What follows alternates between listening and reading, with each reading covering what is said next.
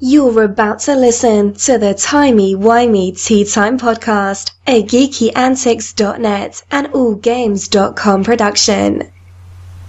Find out what everyone's talking about. The Doctor, of course. Doctor Who? Exactly, that Doctor. Join us live at www.twitch.tv/geekyantics. That's GEEKYANTICS.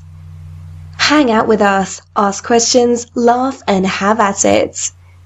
We can't wait to hear what's on your minds and hearts. Timey-Wimey Tea Time.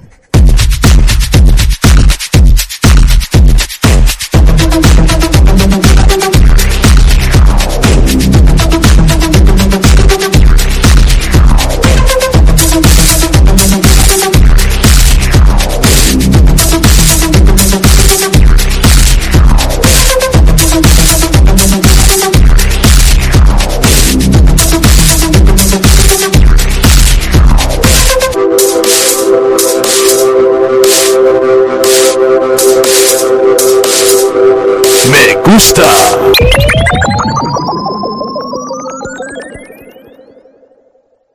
Greetings and welcome to Timey-Wimey Tea Time, where friends gather to talk about all things zombies, sci-fi, fantasy, Doctor Who, The Walking Dead. Did I mention Doctor Who? We talked Doctor Who, but we're talking mostly The Walking Dead today. I'm Yoma Lopez, known throughout the interwebs as Yogizilla, and yeah, it's good to be here, guys. Good to be here.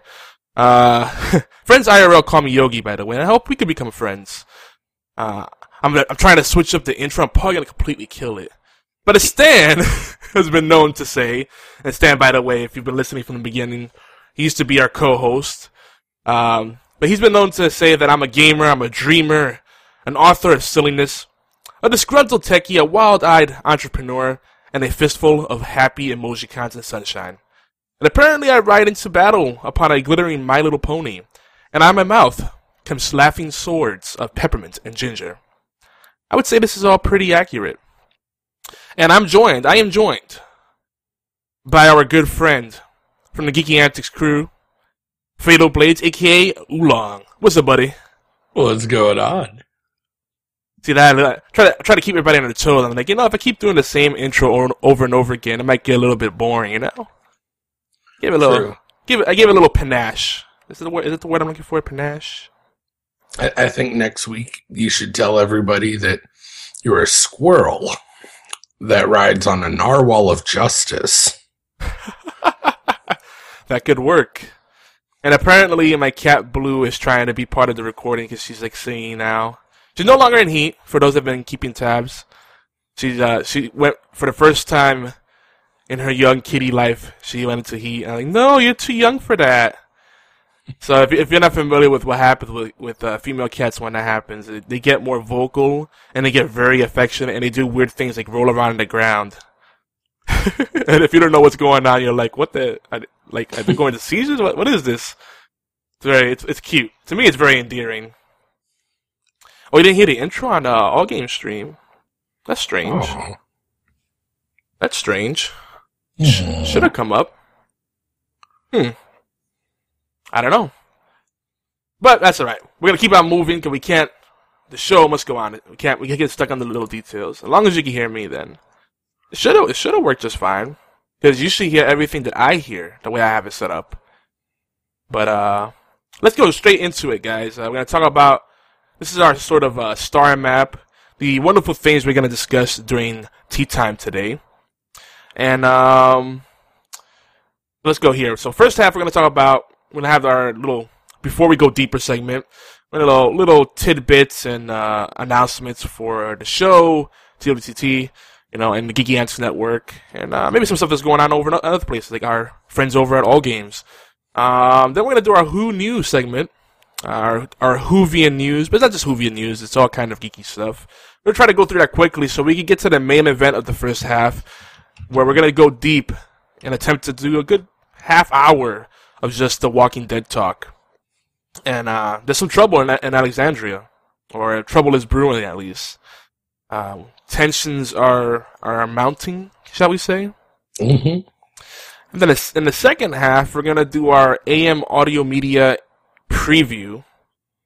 I have an interview. We have an interview brewing that's going to be over at geekyanswers.net. And I have some things to share with about what the folks over there are up to, and lots of stuff to discuss there, including details about the Dark Journey Doctor Who radio drama. There was some video games, because we are streaming on Twitch, and we need to make sure we keep the non-gaming content to a minimum, or else, crazy stuff might happen. And that's pretty much it. Then we'll have our little outro and last-minute plugs and whatnot. Sound good to you, Oolong?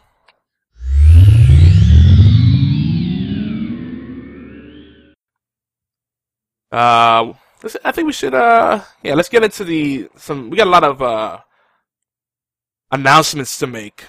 First of all, for those that have still not tried out Heroes of the Storm, Oolong and I have codes to give away.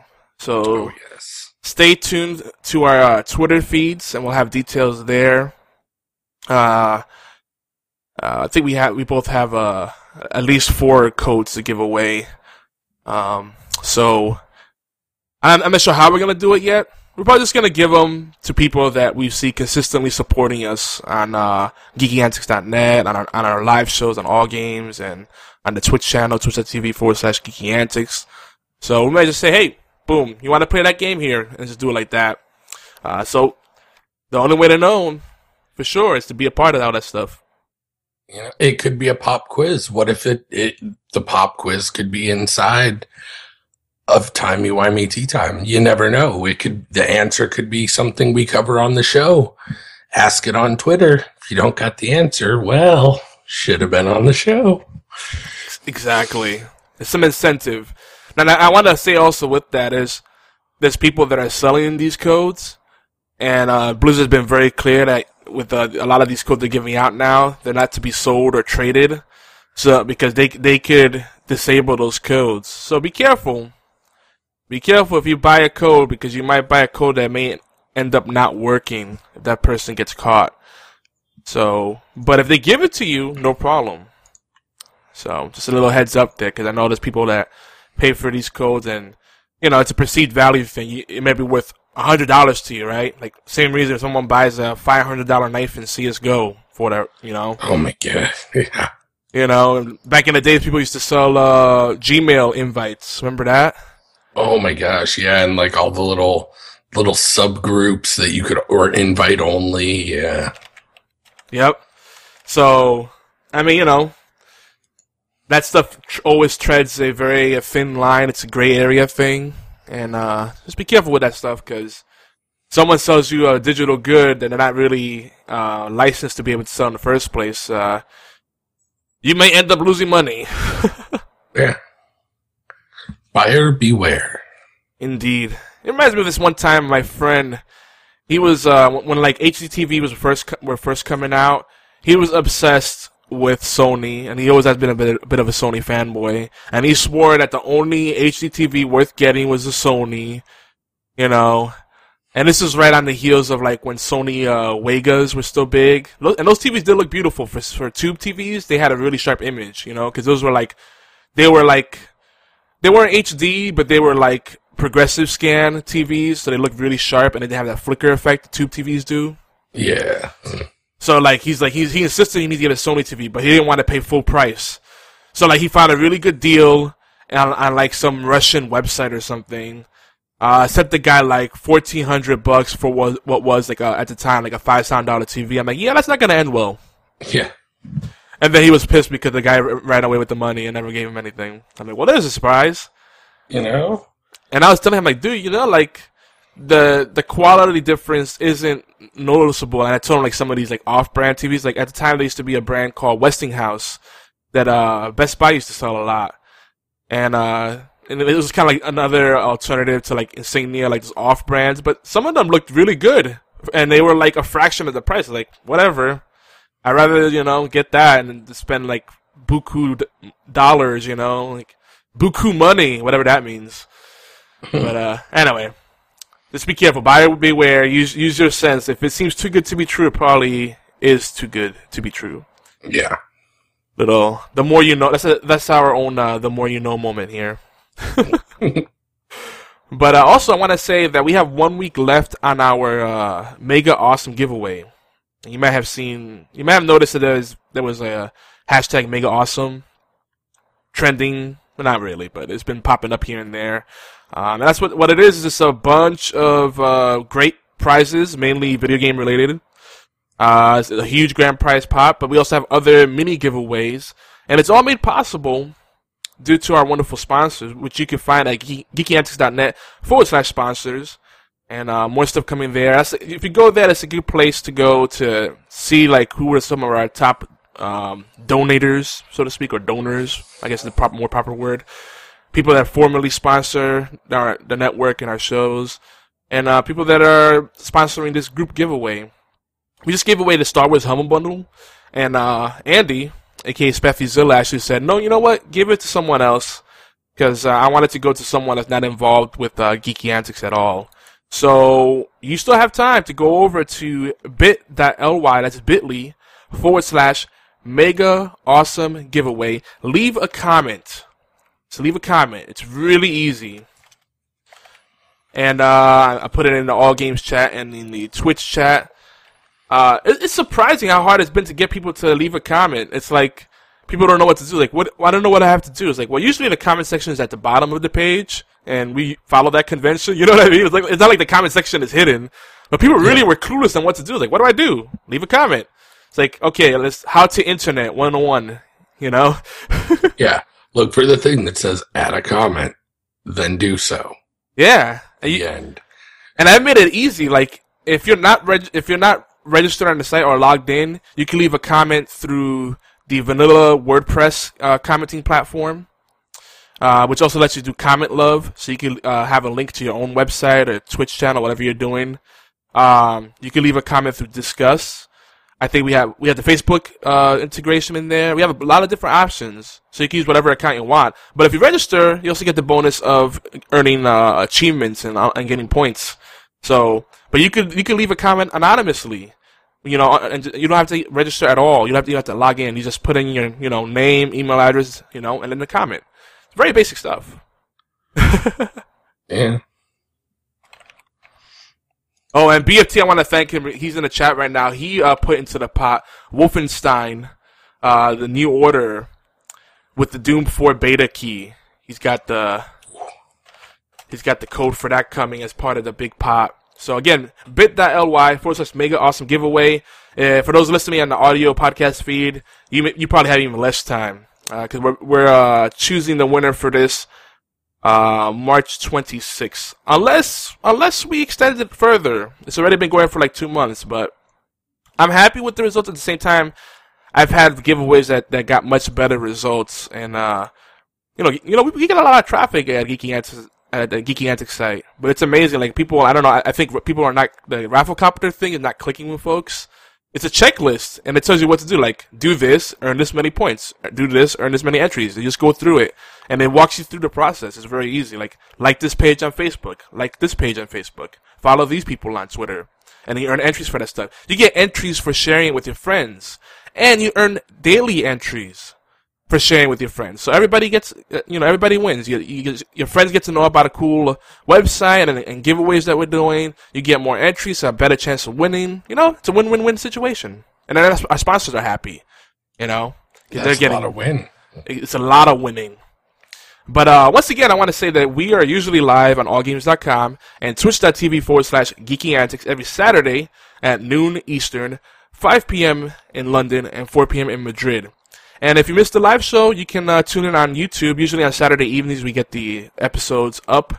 And to check those out, you go to youtube.com/Geeky Antics. And we usually cut those up into 2 to 4 parts, so it's a little more digestible, so to speak. You can also search Twitter for #TWTT. And we have links to our latest YouTube uploads and different related stuff like The Walking Dead and Doctor Who, video game stuff. Anything that might be interesting to our listeners on in the TWTT community. Ooh, I'm a little too hyper right now. I think I had too much caffeine. Too many cups of coffee, huh? Yeah. Too much tea. Too much. No tea this morning. This is strictly coffee. I do want to warn everyone that this show, Time and Wimey Tea Time, is rated G for general audiences. It's good for everyone. I'll say PG. PG. Well, we keep the innuendo to a very, very minimum and keep our language clean. But our other shows are a lot more risque, so, they are not G. They are not G. So I just gotta put that out there because we have a lot of folks, and we're not knocking anyone, that are a lot more on the sensitive side. We have some holy rollers, and they ventured off to watch something like Horseplay Live, where we definitely don't pull any punches. We talk a lot of video games there, but primarily these days a comedy kind of show, and we just say off the wall stuff. It's a late night show, so our inhibitions are even further gone, and then we get a really interesting crowd on top of that. And just skip that. Yeah. But if you're listening, keep an open mind. That's have fun with it. And thank you, TC, for tweeting out the show. Appreciate that. Way to be awesome. Oolong, can you retweet that? I'm not disposed right now. I can. I'm pretty snazzy like that. Actually, the next bit, you have a couple of calls to action before you tweet that out to share with folks. All right. Before I go and I hit that retweet, I do. I've been saying this for a while, and I'm hoping it's sinking in with everybody. I'm really looking forward. I want to hear you guys. I want to hear your voice. I want to hear your opinions. I want to hear what you love, what you hate. Your favorite color, pretty much anything. If you want to, get anything out there for us to talk about, cover, leave us some YouTube comments. We've been wanting to hear them. We know you guys have a lot of awesome things to say, and we want to make sure that your voice is heard and that we can help, listen to you guys. Say you don't want to go through the trouble of linking your Gmail to your YouTube because you're still from 2 years ago where you were really upset when that happened. I get it. I understand. I wasn't happy about it. But on the bright side, you can leave us a voicemail. We have a phone number. You just call in, leave a voicemail. We will be able to respond, and we'll be able to hear it in your lovely voice. Now, I know what you're thinking. You're thinking, well, how would I do this? In what way could I possibly leave a message? Well, I've got that answer for you. If you're in the U.S., the number is 206-415-4987. Now, if you're outside of the U.S., it's 011-206-415-4987. And if you don't even say you don't even want to deal with the phone, you are mad at your phone company, whatever, you can email us an MP3, TWTT at geekyantics.net. We ask that, 5 minutes top end, but ideally we're looking for about 1 minute, something you'd leave in a voicemail. And we'd be more than happy to hear your lovely voices, and hopefully we can talk about things that, interest you or that you may want to just speak out about in general. So let us know. We want to hear from you. Indeed. And we're getting close to that first half hour mark, so we're just going to go through a few quick news items in our Who Knew segment. Last week we talked about, I think we mentioned that Big Finish has confirmed a 4-set series called Unit Execution. It's Unit, the intelligence / paramilitary division of UK, whatever, that is dedicated to supernatural, not explained kind of events, right? That's the best way to describe it. They're kind of like Men in Black, but, the British version, I guess. So they're doing a story dedicated to that. And it's pretty interesting because this is the first time Big Finish has done expanded universe stuff with more modern Doctor Who materials. So I'm curious about it because I wonder if BBC is being a little more lenient with current characters and licensing and rights and stuff like that. So we might see some stuff. I think they're starting off with the 9th Doctor with Chris Eccleston Doctor. So I'm very curious about it. Well, I gotta look more into this, but Yeah, that's gonna come out the first of the set. It's gonna be in like 4 installments. It's gonna be the first of the 4 installments is gonna be in November of this year, 2015. But yeah, it's interesting. They usually they do more classic Who stuff, right? Mm-hmm. And like a lot of like expanded universe, alternate reality type stuff. And now they're kind of getting close. Like they're almost catching up with everything now. So it's a new direction. It's exciting. I really gotta get into the Big Finish stuff. There's just so much content. It's kind of overwhelming. Yeah. And I don't know if we covered this last show, but I wanted to say again, Neil Blomkamp, I believe is how I pronounce his name, of District 9, Elysium, Yellow fame. He's done a lot of like shorts, and he's also done some like big screen stuff. But everything kind of has like an indie feel to him. But I love he has a very good creative like style with his the way he directs stuff, right? Well, he may have accidentally kicked off a new Alien sequel, and it's interesting because they already have Prometheus 2 in production, and that's kind of slowly chugging along. And Prometheus takes place before the Alien movie. It's like and it's prequel. So there's a prequel in the work, and then there's an actual sequel coming in, and supposedly Hicks and Ripley have been resurrected. So this would be the 5th movie in the normal Aliens timeline, not counting Prometheus and Prometheus 2. It's really confusing. My brain just kind of imploded briefly.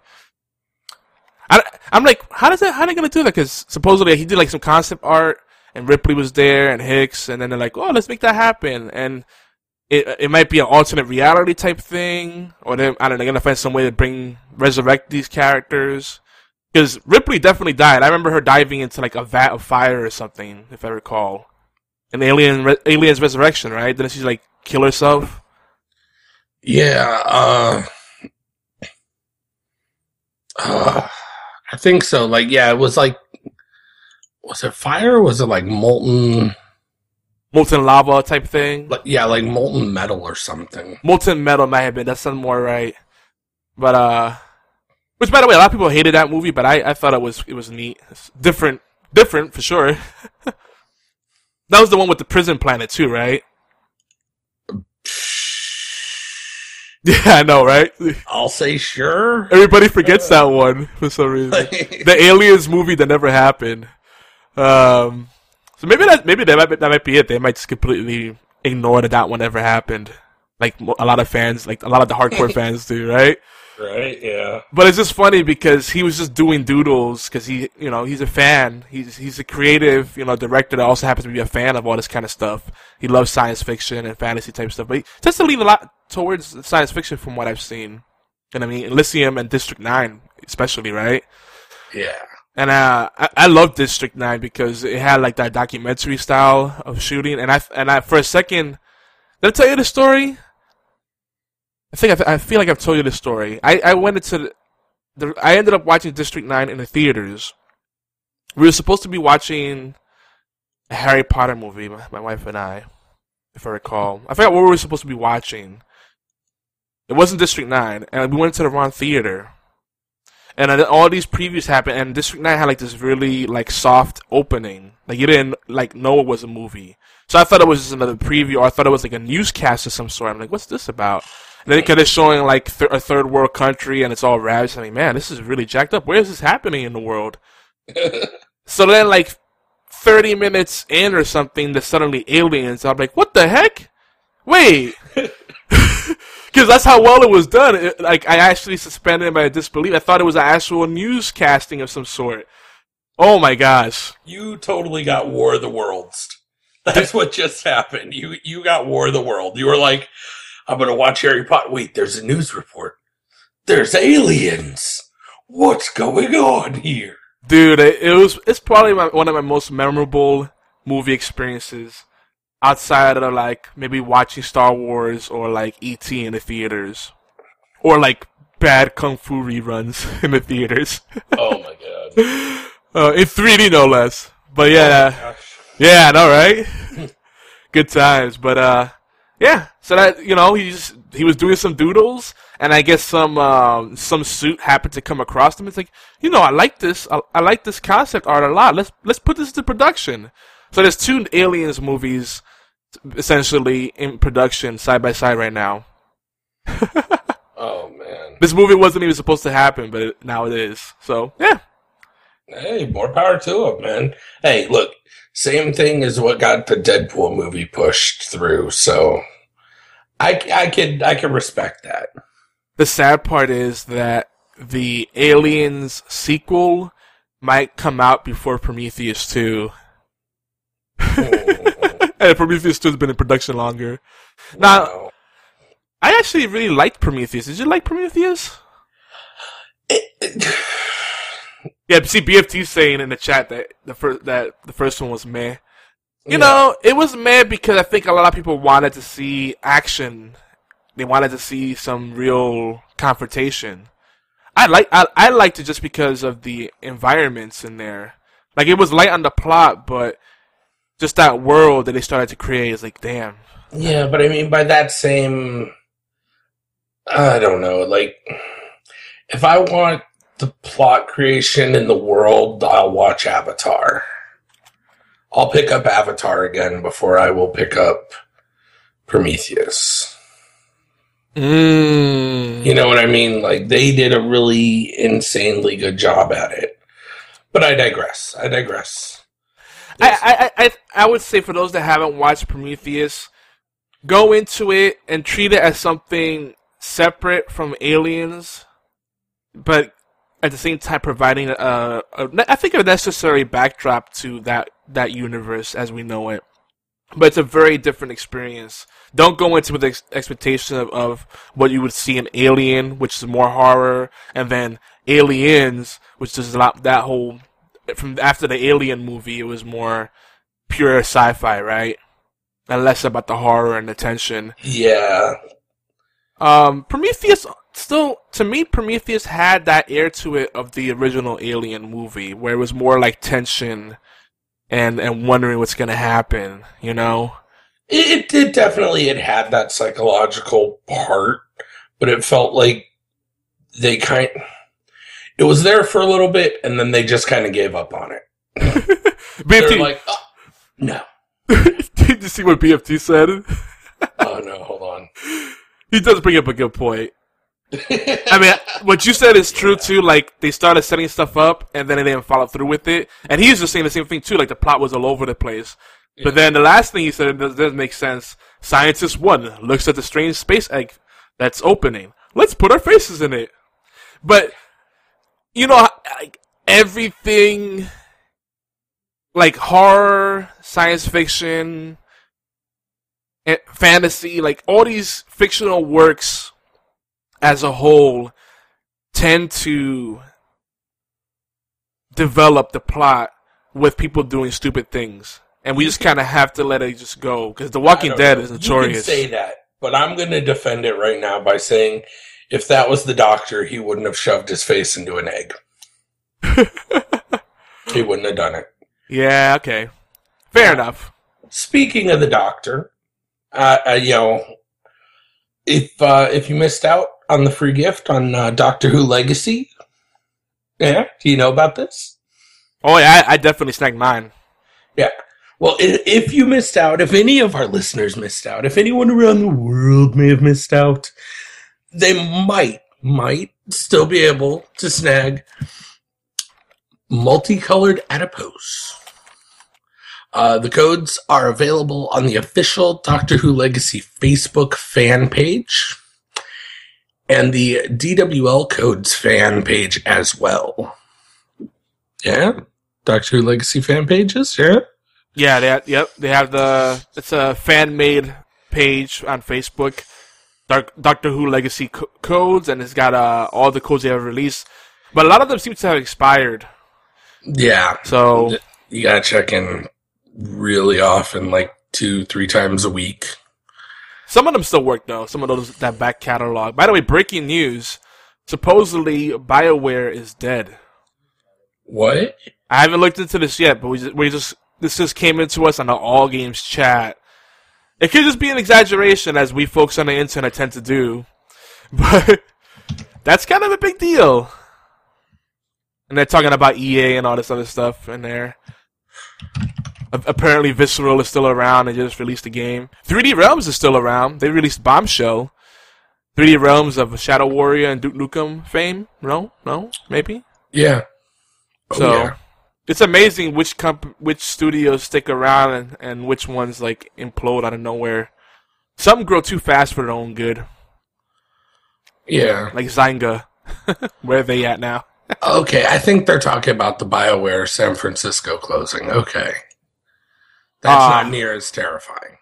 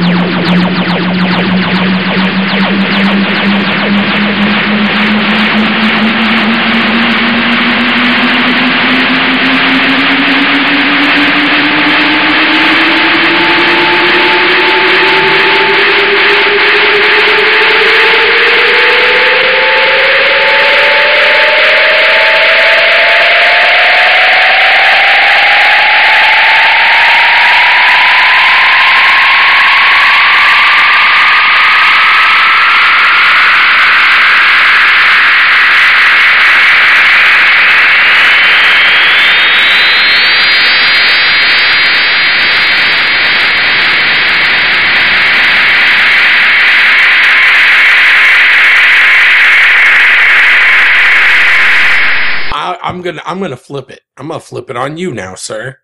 There's something we've been on and off kind of talking about over the last few weeks, and your deadline's coming up. The second half of season 5, the final season of Lost Girl, will premiere April 17th, from what Sci-Fi's been saying. So, Yogi. Yes. Are you caught up? I am almost there. I just dipped into the first half of season 5. Yeah. All right. I'm like in the second episode of season 5. Well, you've got just right at 3 weeks? I can't forget this date because it's 2 days before my birthday, April 17th. Yeah. So I mean, you're gonna have to catch up. Yeah. It's a good show. I'm actually kind of sad to see the show go, but I can see because this is a trend with sci-fi. A lot of their shows end prematurely. Stargate is like the anomaly, the SG-1.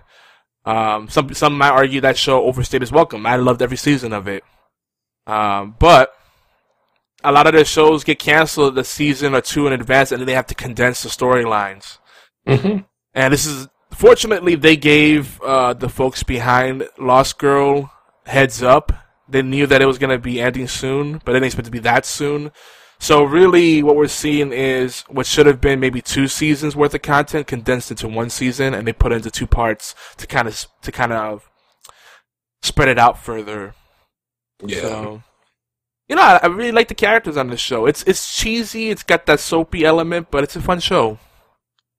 But anyway. Yeah, what was you gonna say? I mean, it is like it's got that soap opera feel to it, but at the same time, it's almost like we always hear the word space opera, and for me, this is kind of like the fantasy opera, if you would. Yeah, because you take the mythological, the more fantasy based. And we're still getting that very, soap opera element behind it. And I think it's great for what they did in the idea of the genre. Yeah, we definitely got to talk as we get closer to that. Actually, the time would be perfect because by the time that second half of the season premieres, The Walking Dead will be done. Because we're approaching the season finale. And then we'll have enough time to talk maybe episode by episode of the Lost Girl and kind of recap on the things that have happened to date, and then Doctor Who will come in the summer. Oh man, or is it summer or fall that is coming? Fall. Yeah. So we got plenty of time. Mm-hmm. So yeah, we'll come back to that. But let's get into it. We got to talk about The Walking Dead.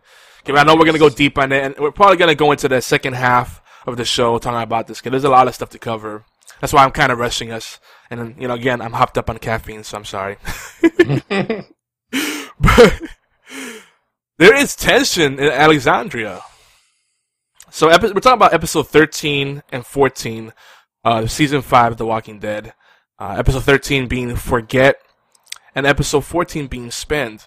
Now, an interesting thing I want to share, and I did not by any means discover this, but if you look at every episode name, and we've been kind of calling attention to the episode names, because I thought it was interesting. They kept doing single words to describe each episode, and we keep talking about what those words can mean.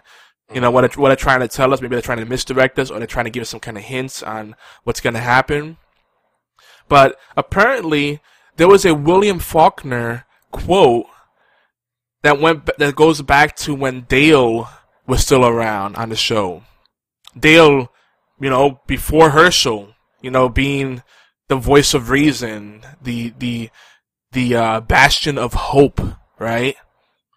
Yeah. He had a chat with Amy, who, does anybody even remember Amy? I didn't remember Amy until someone reminded me about her. I'm like, oh yeah, she was kind of forgettable. Unfortunately. But he had a chat with her, and I forget exactly how the quote goes, but I'm sure if you, like, Google it, there's something about, sometimes we have to remember the oh, you're looking it up right now? Hell yeah. Alright. So you look it up, but it's something about remembering so that you could forget and then spend time in the present or something like that. And we're right now on episode 13, forget, and, you know, 14 spend. Oh, then you have to, and then the next 2 episodes are try and conquer, and that's part of the quote too. So from remember onward, it's all, those key words are part of that quote. Alright, so Oolong's gonna look that up. I'm gonna try to. Yeah, I'm sure if you look up William Faulkner Walking Dead quote with Dale, it should come up. But so yeah, another thing we had mentioned previously was that it was interesting that there were no real patrols, or it didn't seem like there were lookouts in Alexandria, which is very disturbing. Like, they're getting too comfortable. They have this false sense of peace and safety, you know, and we weren't sure if maybe we were reading too into it, but apparently no, they have a watchtower, but no one actually stays in it. It's just there to create the illusion of security. So there was a rifle up in the watchtower, and no one was actually there. So Rick and gang were like, "Oh heck no, we gotta man that and do shifts." Yeah. So, by the way, I found the quote. Okay, lay it on us. All right. It's in reference to a watch. It says, "I give it to you not that you may remember time, but that you might forget it now and then for a moment and not spend all your breath trying to conquer it." There you go. Isn't that neat? That is pretty cool. Yeah. And actually, that also plays a very relevant point. Because if you remember, one of the earliest things that Rick did, actually in the episodes we covered last week, and I didn't think about it, but now reading that quote makes it really relevant. He looks at the clock inside of the house because they hadn't lost power, and he adjusts his watch. Yeah. He fixes his watch to the proper time as if time again matters in this new place. That is a very important thing, and they've been consistent with that. You know how many times they've like panned out and showed a clock in a scene or a watch laying down somewhere? They've always had this theme about time and how, like, when you're in purely survival mode, time has a different meaning. Time progresses differently. But now that they're kind of settling in, maybe settling down, perhaps, they're keeping track of time. Time has value suddenly, right? Because they're making better use of that time. That's interesting. I just want to bring the chat into this real quick. I missed a few things in here. Tiger Claw had said, "What about if Neil Blomkamp directed Doctor Who?" I know we're talking about The Walking Dead, but that would probably if Neil Blomkamp directed like a Doctor Who movie, that would blow my mind. But it'd have to be like an alternate reality, what if kind of thing, not part of like canon, just something fun for funsies. Yeah, because he'd go in a whole different direction, you know. Well, I mean, you could maybe give him like a 2 or 3 episode kind of outside the box story arc. Oh, to actually direct the show, yeah. Yeah. I mean, Neil Gaiman directed a few episodes, I think, of Doctor Who. And they came out, and I loved those episodes. Yeah. So yeah, I think one of them was Nightmares. What was it called? Nightmares. Not Nightmares on Wax. That's a song. But I forgot what it's called. Damn it. It'll come to me later. But anyway, back to The Walking Dead. So yeah, that's very powerful right there. That they're working that quote into this, and you know, and Dale's getting a little bit of a shout out in a way. There's actually a lot of callbacks going on because Rick, I hate to say it, I love Rick, and every time there was like this whole Rick versus Shane thing, I was always in Rick's camp. And now Rick's kind of becoming Shane-like. A little bit. I mean, he's cocky as heck. You know, like he mentioned how the people in Alexandria have been very lucky. He pretty much doesn't know how they survived so long, being so kind of lax, right?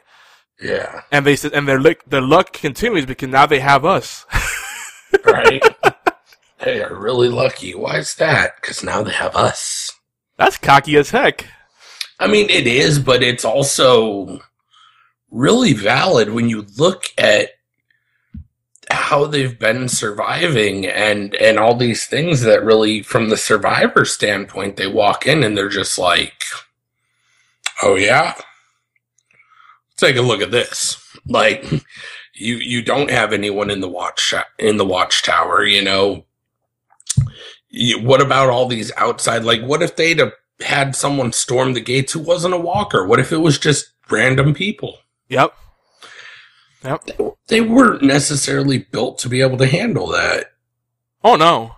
You have to account for the human threat. The human threat is the bigger threat. It is. Like, walkers, they walk. Humans, they climb, jump, think, and shoot. Yep. And they could use social engineering to infiltrate your ranks.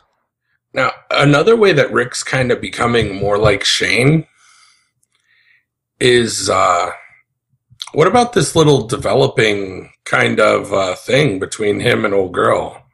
Yes. That's a huge thing, because we, you know, from the beginning we were talking about how they really hit it off. And you could tell that she has a yearning that's not being met with her husband. That's always a dangerous situation, right? Because, you know, she's getting friendly with him, and then her husband was kind of like, hey, so my wife did your hair, right? Yeah, very possessively grumpy. Yeah. Is the best way I could think to put it. The welcome was even awkward. Welcome to Alexandria. Yeah. You know? Welcome to your doom. And Carol isn't helping the situation because, you know, she's playing the role of soccer mom very well, but she's really showing her darkness like hardcore.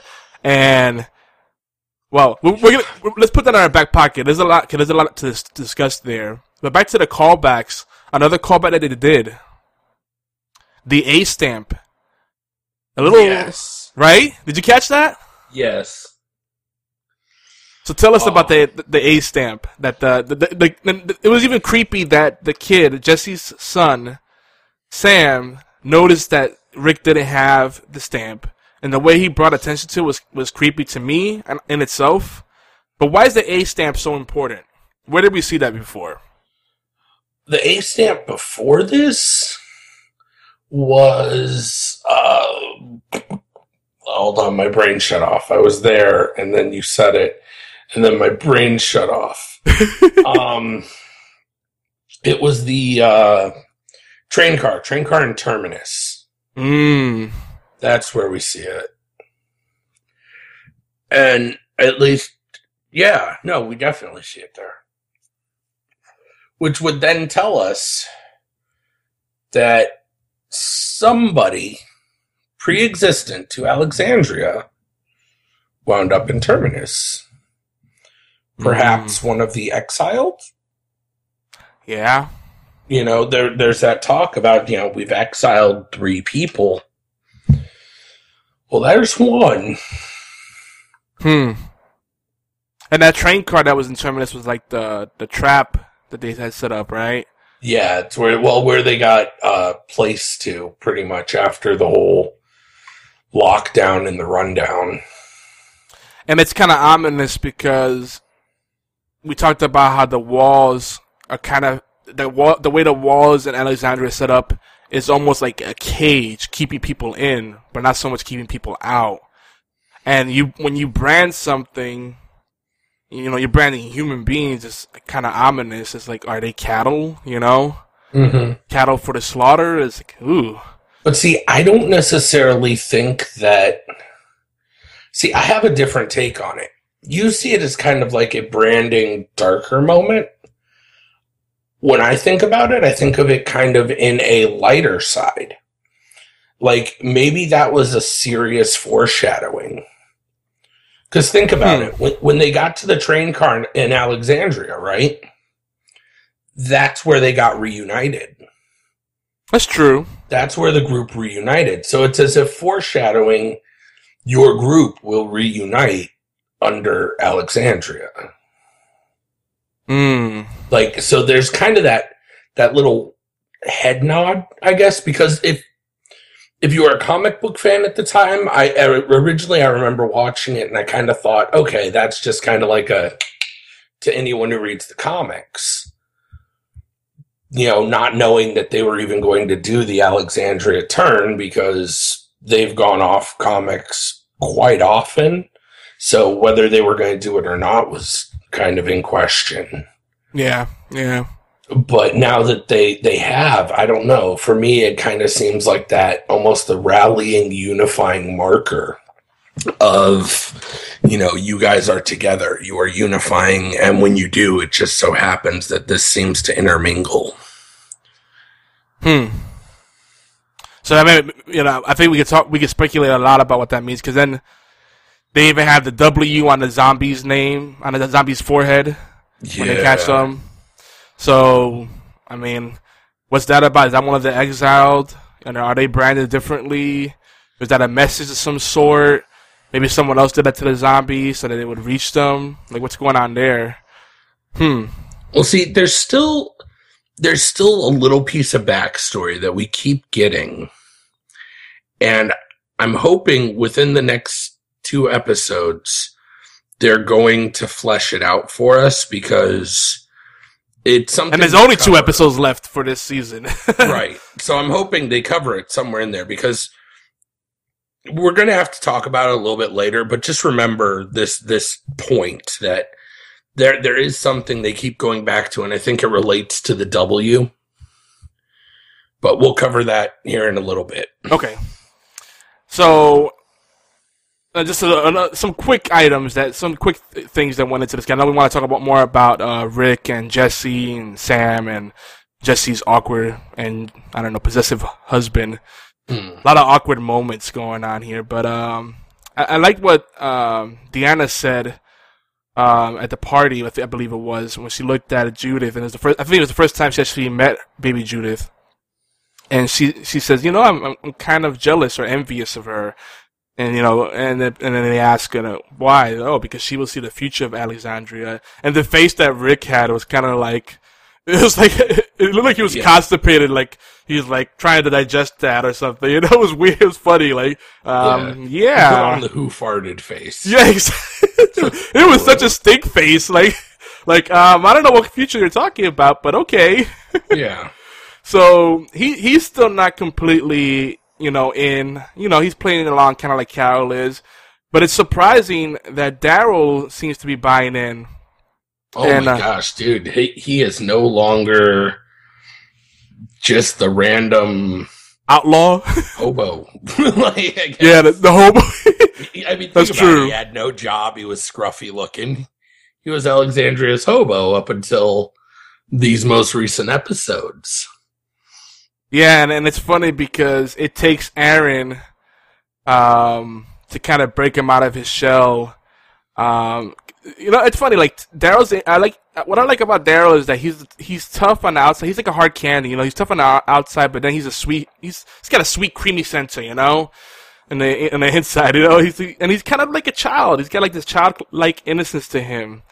But he just puts this shield up, and Aaron brings down those walls, and I guess Daryl identifies with him because, Aaron makes this whole case like, people fear us because they don't understand us, we're both outcasts in our own ways, we're both feared in our own ways, because Aaron and his partner are gay, and people, even the apocalypse, people still don't really get that, right? Apparently. And it kind of makes sense, like, well, you guys can't procreate, so, like, mankind's doomed if everybody just goes that route. I can see, why people would think that being closed-minded. It's like, yeah, but, they love each other, so let's just let them be. Yeah, it's like, okay, they can think that, but then who's going to be running up with that pistol if someone's about to get their face bit off? He saved me. Can't be hateful now. Exactly. He's the guy who brought the survivors that are basically breathing new life into their entire society. Oh, yeah. I mean, his job is hardcore. He's a recruiter, and he's constantly putting himself at risk because you never know what people might do. It's like, hey, you want to go join our colony? How about no? Bang. Exactly. And it's funny because Daryl felt out of place, and I was thinking that Daryl would end up becoming like their designated hunter or something. But it makes sense. They make him a recruiter. That fits too, because he doesn't like being tied down to any one place. He's kind of nomadic in nature, and he gets a motorcycle out of it too. Yeah, they give him that awesome bike. Yeah. I mean, that thing's too legit. If you guys haven't seen the episode, A, you're in the wrong place because spoiler alerts are rampant. But B, go check that bike out. It is indeed so gorgeous. And I want to just give a heads up that again, we're gonna go without an intermission this show. I think just keep going. And we're about to approach the second hour of the show, so we're definitely gonna keep going with the Walking Dead talk. But so yeah, it just happens to work out perfectly that the other outcasts of this settlement also happen to have a garage full of motorcycle parts. Why not? So they hit it off. He was recovering them while he was scouting too. Yep. I like what Daryl says. Like, he talks about, like, you have more parts here than you need. It's like all these extra parts. Like, why not? You can keep repairing it. Like, I think did he say something about, like, you can make multiple motorcycles, like build multiple motorcycles with all the parts or something? Yeah, pretty much. He's like, I think I could build 2 bikes out of it. They had a lot more parts than that. It felt like they could have built, like, maybe 4 bikes at least. But, I mean, that doesn't really matter. But there's a lot of parts in there. A lot of parts. I saw on the bright side, if it breaks engines down, the spares are there. Yep. So they're pretty self-sufficient in Alexandria. Now, what I found funny about the connection that Daryl and Aaron made, I found it funny how, like, this led the fan community to speculating about Daryl's sexual orientation again. Yeah. And I think they're never gonna throw us a bone there. I actually prefer it that way. But I did feel some chemistry between him and Beth.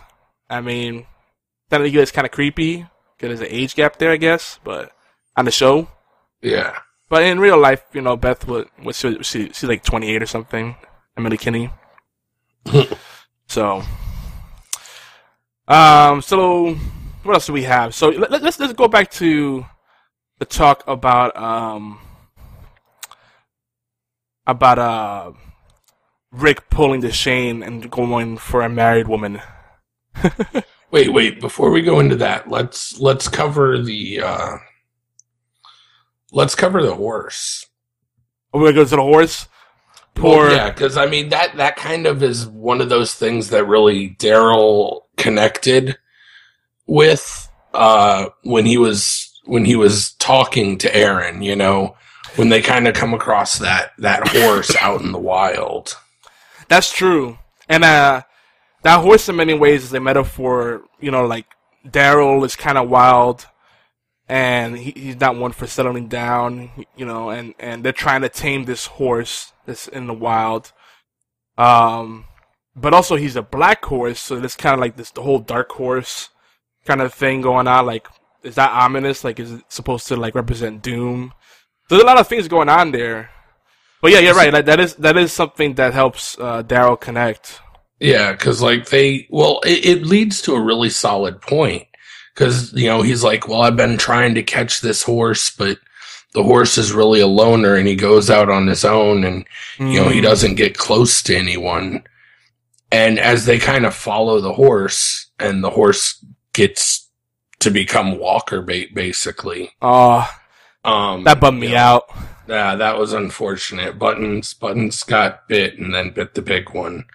But it kind of led to that inner realization, I think, in Daryl, where he realizes, you know, if I'm this horse, you know, I'm this wild creature who trusts no one, is this where my fate lies? You know, will I be Buttons? Yep. And it's kind of funny that he gets the motorcycle, because as we know, that's the steel horse.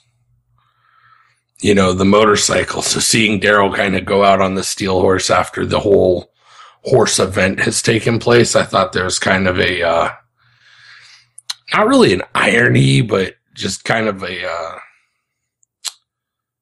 I guess a metaphor in it.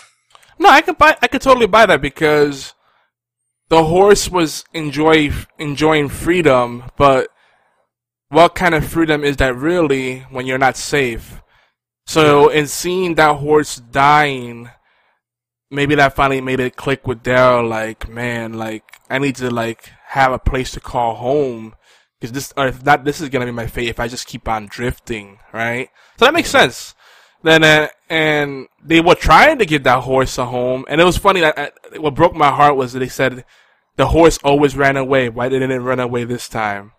Yeah. Because the horse just kind of stood there and just took it. Like, it's sad because it's like it felt like, I think it was trying to say, hey, take me home with you, and then the zombies came out, the walkers came out, and like it let its guard down, right? Yeah. I don't know. That tugged at my heart. Yeah, it was a big turning point. All right, back to what you were saying, though. We can. Well, I guess we might as well finish, because we're pretty much going through all of. This was the stuff with like Jesse didn't happen till episode 14, right? Yeah, that was more towards the mid to end there. But we've got to cover at least two of the other big things. Yeah, because we're still mainly focusing on episode 13. Forget. So this is also the one where the place where Sasha is like finally showing her pain, and she finally breaks down and she shrieks in the party, "This isn't real!" Yeah. That was kind of crazy. She snapped. Yeah. Because she's kind of been like disconnected for a while.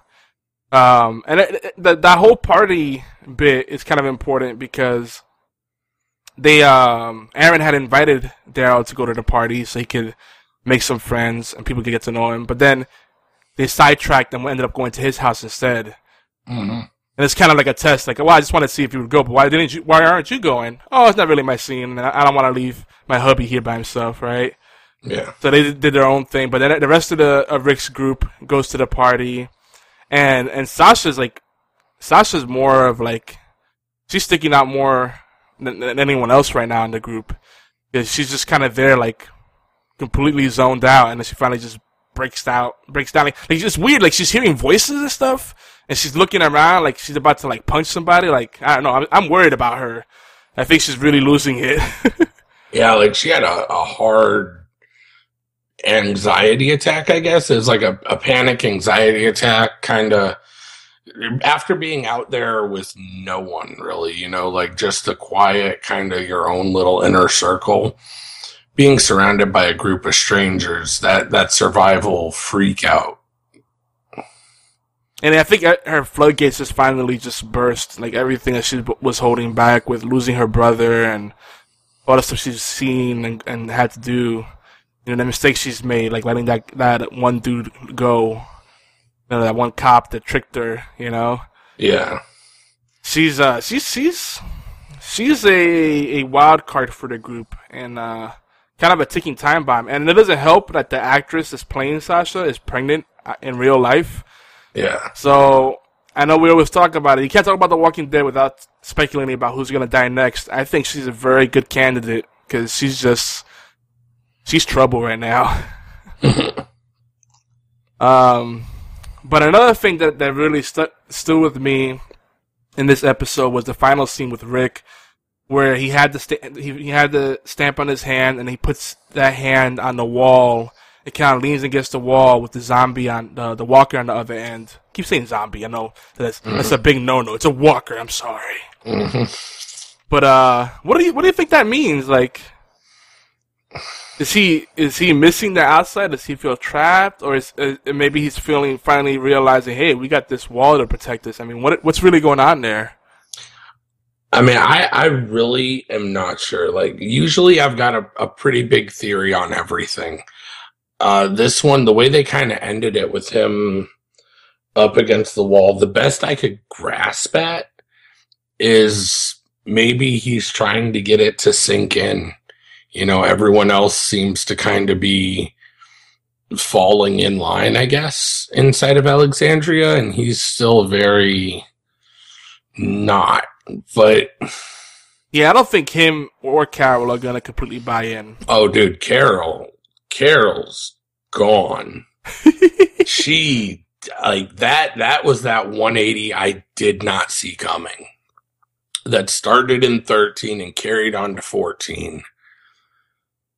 I mean, she's been in a bit of a downward spiral for a while. I mean, once we saw what happened in the Grove, you can't come back from that. She's in just strictly business mode, you know? She's scary. You still didn't see it coming? No, dude, because, I mean, think about, like, okay, you could be a jerk to everybody. But usually, once there's this kid who ain't done anything, he's done nothing, nice little kid, and then you're just like, look, if you tell anyone, I'm gonna take you. You know, in no descriptive way saying, I'm going to, but someone may take you out into the distance, tie you to a tree, and then graphically describe how walkers are going to eat you alive to this little kid.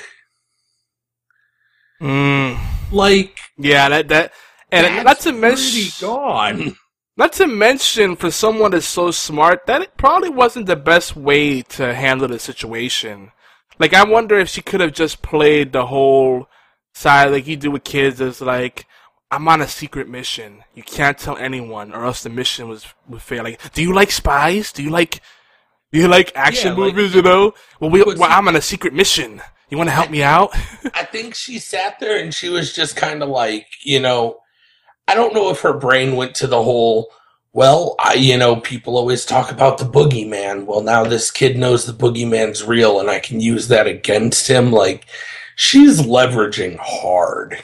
She is, and it was really scary just how, like, she put, like, the fear of God in the kid, like, oh, the man. Kid, nothing. Put the fear of God in me. I was sitting there watching, like, don't do it, kid.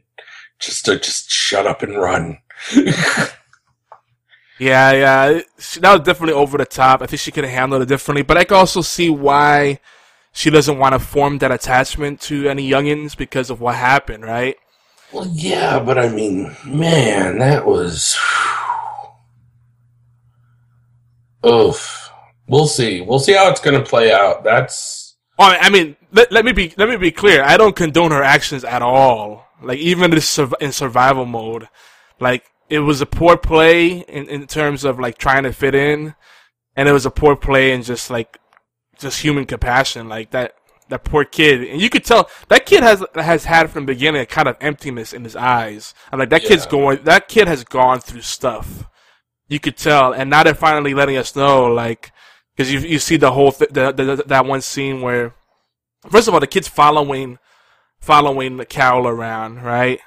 Yeah. And why is that happening? Like, he's obviously looking for something, and then. Right. And he keeps saying it's all about the cookies. Like, from the party on, it's always about the cookies. But it's not. It's not. And he finally says, hey, I need a gun. And Carol's like, why do you need a gun? It's not for me. Who's it for? And he wouldn't answer, but you could tell already who it's for. You know? Yeah. And then they don't spell it out clearly, but you know what's going on because of everything that's happened. Jesse being so chummy with Rick, the kid being kind of needy and kind of that doesn't look like a happy kid. And it doesn't look like Carol spells it out when she talks to Rick. Yeah, but she never got like the specific she never got the 100% confirmation, but you know. She just knows from her own experience what abuse looks like, right? On the other side. Like her general empathy and intelligence went, hey, I know what's happening here. Yep. She's been there before. So now, it's funny, as much as she's fighting, she's like telling this kid, hey, scram, as much as she's fighting to avoid that bond, now they have something that they have in common. So she's going to form an attachment there one way or another. And she takes such charge of the situation that she even goes to Rick and she just goes straight to the chase.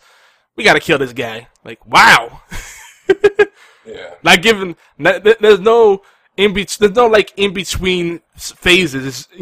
Oh, let's go talk to him. Maybe we'll make some threats. I might get physical. No, let's just kill him. There's only because she's like, there's only one way this could possibly end. Like, darn, man. I'm telling you, she's strictly business now, man. It's scary. But let's talk about one of the big scenes in episode 14, the whole warehouse action sequence. Yeah, a lot of stuff happens here. A lot. First of all, I want to say that from the beginning, I did not like Aiden and his pal Nicholas. They're real idiots, and I know why they're idiots, but good lord. These are the people you don't want in leadership positions. Right? But sadly, Aiden finally starts to turn around and actually listen to Glenn, who has far more experience. Aiden puts his ego aside because, he's like, oh, I was in ROTC and I'm good with guns, but really he's just a weakened warrior. Whereas Glenn has been out in the field. He's been in that survival mode. He knows what it takes. Like, he's lived it every day. Living it. Yeah, exactly. Like, he's not just training. He's lived it, But why don't you tell us a little bit about what happens here in the warehouse? Cause there's a lot of stuff. I'm gonna go all over the place, but they set out to the warehouse to get power inverters because there's problems with the grid, right? Right. And Eugene's like, oh, we need these little doohickeys. They look like this, and there should be a bunch of them in the warehouse. So that was Eugene's find, right? Yeah, he's like, they all look like this. They all look the exact same, and then they're like, cool, but you're coming with us. You're gonna show us. Yeah. And he didn't want to go. He went along begrudgingly, like, I don't do field work. Yeah, I think at one point he even says, like, I want it noted I'm doing this under duress or something. Like, it's yeah. I like Eugene. He's funny. He's, the whole time he's sitting there talking, he's like, they're going through, they're looking for it, and Glenn kind of scouts the area. He scouts around front and the other entrances, exits, to try and make an alternate exit strategy, and they realize, well, the front is covered in walkers, so front door's not an option. And, they look at it, and he's like, all right, well, let's go in. They finally go in, and there's a gated off area that's full of walkers, but really no, like, eminent walkers around them, like one or two, I think. No real threat of walkers. There's a fenced-in area, mm-hmm. And so Eugene starts looking for the power things, and he finds them. But about this time, there's a walker that comes out in a hazmat suit. And who was it? It was Aiden, right? Starts freaking out.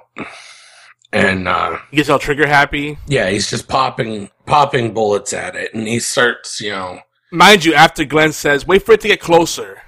Yeah. Don't waste your ammo. But he's just just firing off rounds all willy-nilly. He's just popping rounds.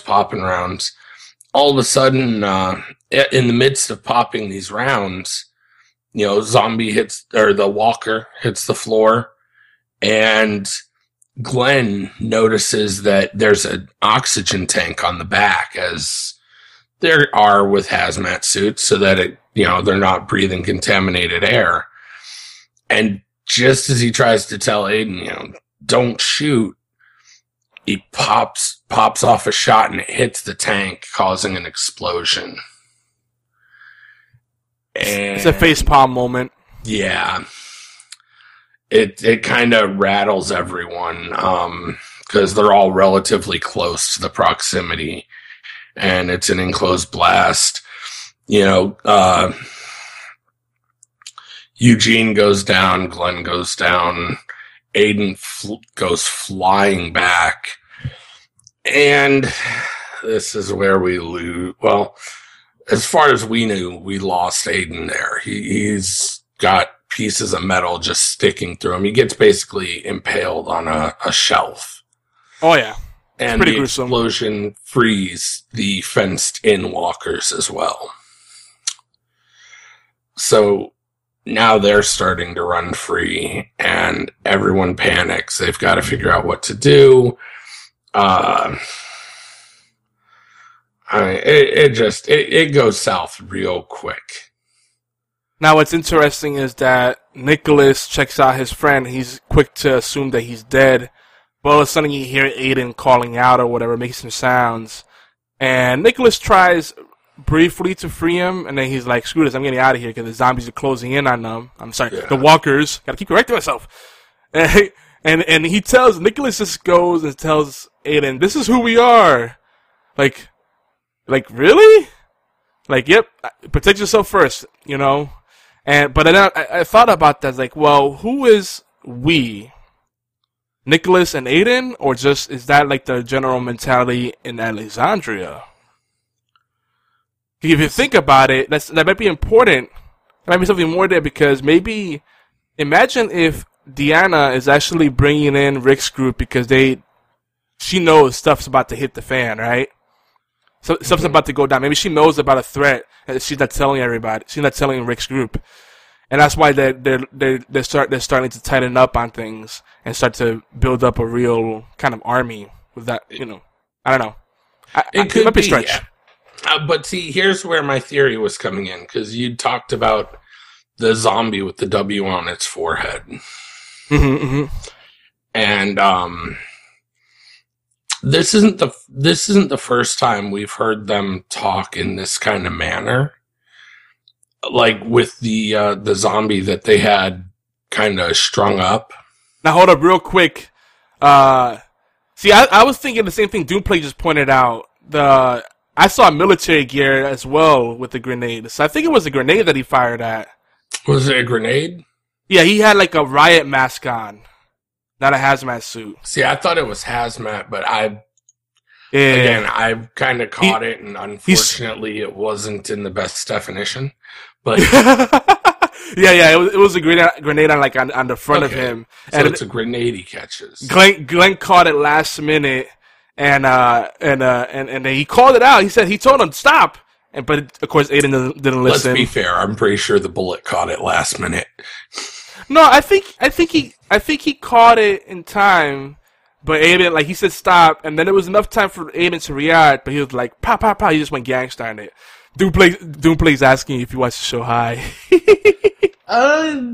Not necessarily. So, we about to correct that. Alright, so what's your theory?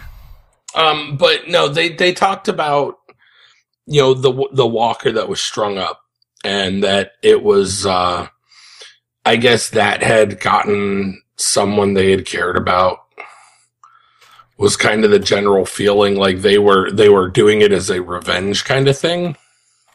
Oh, yeah. Their tradition. And it feels like that's kind of their whole, this is who we are, I think was still kind of based towards them. I believe they might have left that person, and then the only way they could justify that they had abandoned someone perhaps was to go back and, string up the walker. Haven't they done this multiple times, and didn't these zombies, these walkers, get loose before? Like, it comes back around, like, to bite them in the butt? Like, it seems to be like a recurring thing with, between Nicholas and Aiden, or at least they're alluding to that. So it's possible that the one with the W on the head was one that they had strung up and then got loose. And that's kind of what I'm thinking, is I'm thinking this might be another one of their kind of martyr walkers, if you will.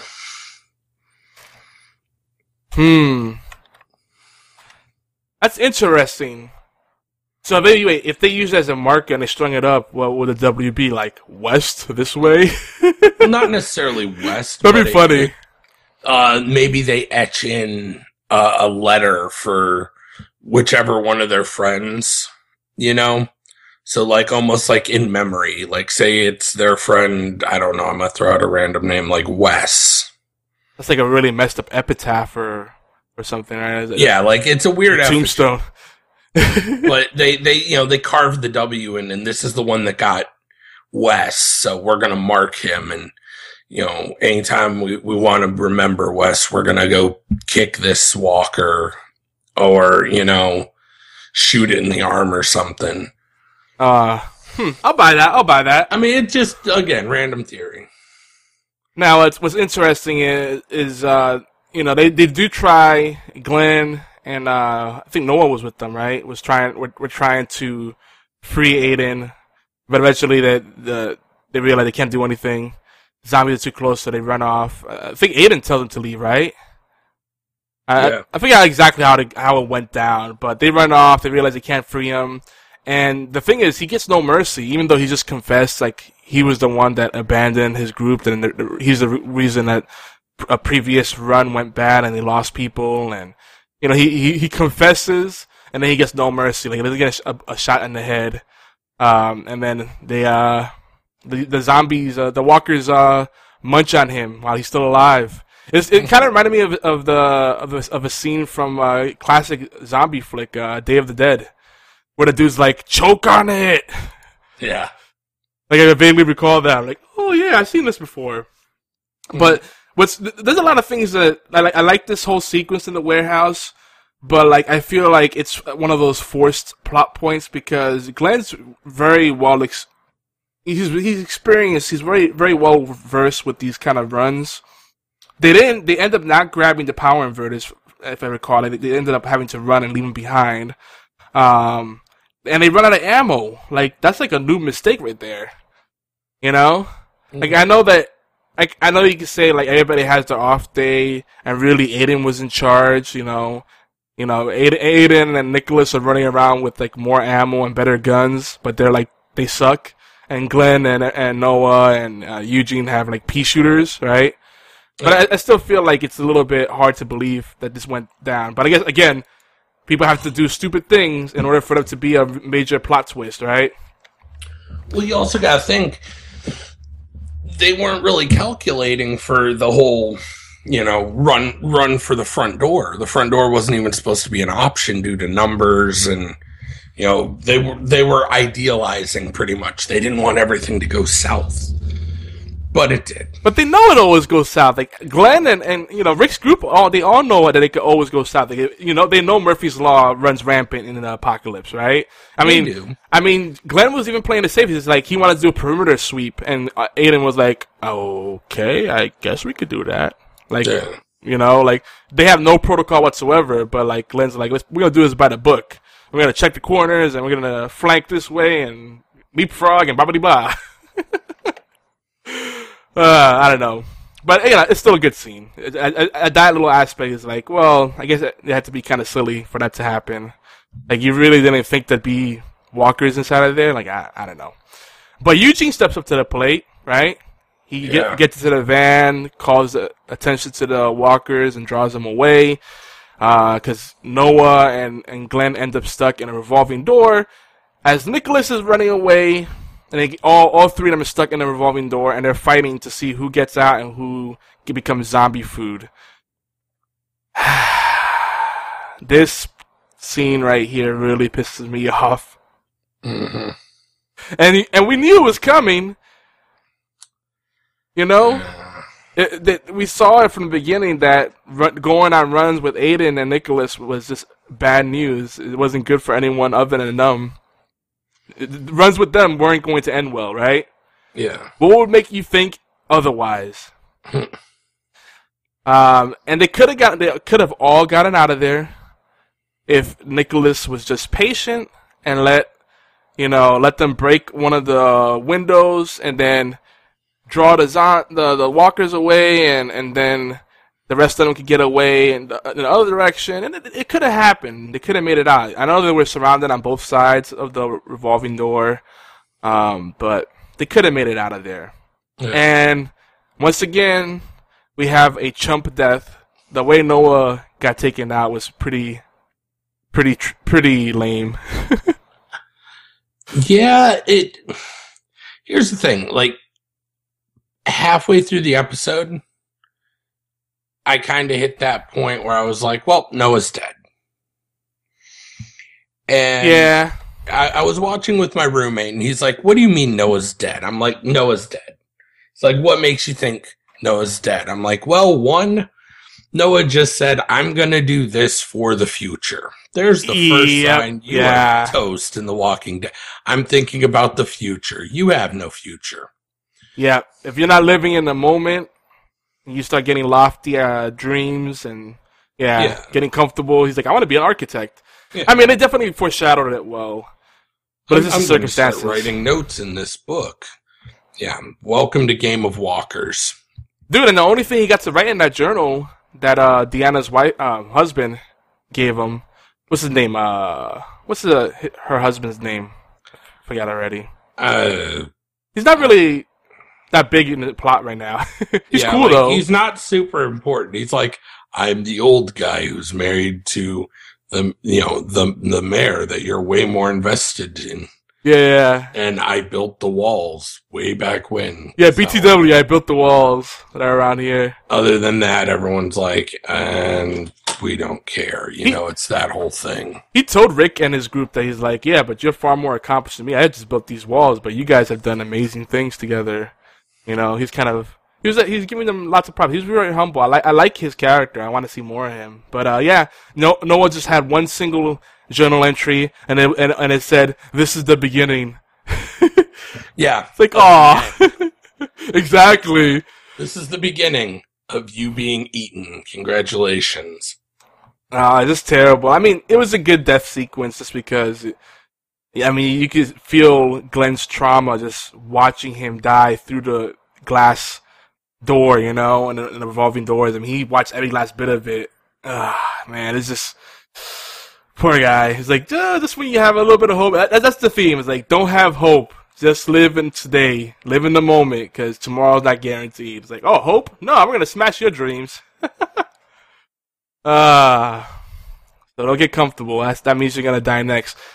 And it's a shame. It's a shame.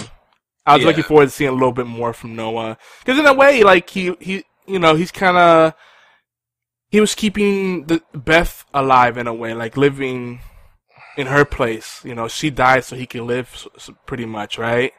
Yeah. So it all seems like a waste now. Well, I mean, you know why they had to get rid of him, right? Why? Because the herd is too big? No, everybody hates Chris. Oh yeah. Boom. Yeah, sorry, someone had to do it. Oh boy. Well, we are running out of time, so we got to start wrapping this up and go on to some other discussions. Yes. But BFT just mentioned, completely unrelated note, that the Predator is in Mortal Kombat X. That's kind of cool, actually. Yeah. I mean, we've seen like Freddy Krueger previously. Which one was he in? He was in, I think, like the very last one. Like there were 4 downloadables, and he was like one of the last downloadables. Oh, he's a downloadable. That's why I didn't see it. Yeah, if you got the season pass, he was there. Freaking DLC. Back in my days, it used to be unlockable. You unlock it through a code and blah, blah, blah. Now you gotta pay for the DLC. Oh, boy. Yeah. We won't go off on that rant tonight. Or today. Wow, I'm jumping ahead. It's still afternoon when we're recording this live, by the way. Though it's nighttime somewhere in the world. Like yeah, Melly. I was gonna say, you can say it's afternoon. I still haven't slept. Oh, yeah, that's true. So your night's kind of still continuing, in a way. Yeah. Melly Dunn was just in here. She hails from the UK. One of our new friends of the network and the show. She's like, I'm about to make supper for the family. And that threw me off. Like, supper at this hour? Oh, right. You're 5 hours ahead of us. And normal people have dinner around, 5 or 6 p.m., right? 7 at the latest. Not my house. Like 9, 10 p.m. Here we go. And you're that guy who reminds everybody each week what time the show's on. So that's true. It shouldn't catch you that far off. But it threw my internal clock off. Like, wait a minute. Supper? But it's only 1:30 in that. Oh, right. But, man, there's a lot of stuff going on in these episodes. Like, I'm still thinking, like, what is Deanna's endgame, because like Rick's group, all of them are kind of rising to power. They're taking important positions in the settlement. Abraham takes charge at a construction site, and we got some more like lily-livered pansy stuff going on because the foreman runs away when some walkers start raiding the construction site. They're building more walls, right? And Abraham's like, hey, no man or woman left behind. Bump that. Because they start firing off their guns all crazy. And they have Francine up on a like a bulldozer type thing, right? And then they shoot the pneumatic pump. It loses pressure and she falls down, hurts her ankle or breaks her leg or something. And they're about to leave her as like walker bait. And he's like bumped that. He like just heroically goes in there in the midst of all these walkers. Puts her in the cab of one of the construction vehicles, like a caterpillar or whatever. I forget what you call them, a bulldozer.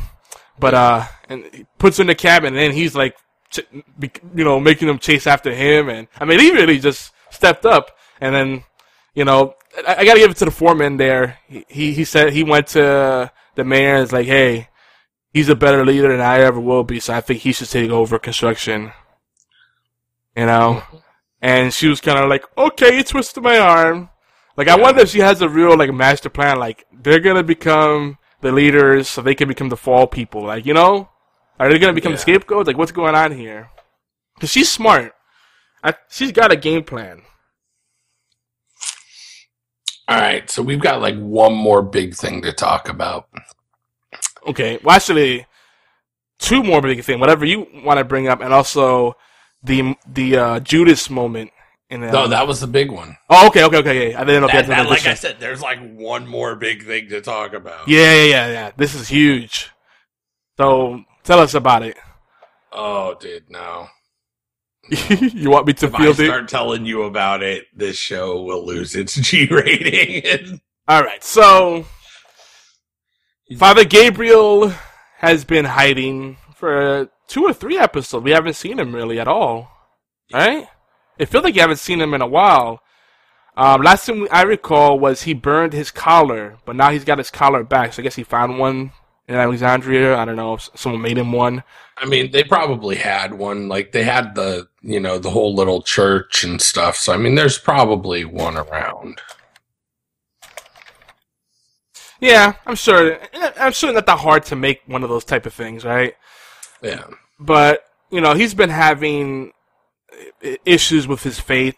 We saw him in episode 14 just ripping apart a Bible and kind of going crazy. And in the final moments of this episode, he goes to Deanna and talks about like how the devil disguises himself as an angel or whatever, and that Rick's group is not what people think they are. The devil is working through them and all this stuff, and he's basically just being a Judas, completely betraying them, even though he owes them a lot. Like, he has no reason to personally have a problem with them. If anything, they should have a problem with him, because every time they need him, he just cowers in the corner and is ready to run. And he's the reason that people in that church died, because they laid their trust in him, and he just locked himself up. Yep. You know? But he's really the pot calling the kettle black. I mean, I got so angry. I know how you feel, bro. I know why you want to like just lay like F-bombs and just go crazy. Oh, dude. That is such a punk move. Like snitchy McTattletale is not strong enough words. Yeah, I mean, this really, like, this was powerful stuff, because it's just, the emotional triggers were all over it, this whole bit. I mean, he has no reasons to be playing this card right now. No. And then this kind of ties into what we see a lot, unfortunately, in real life.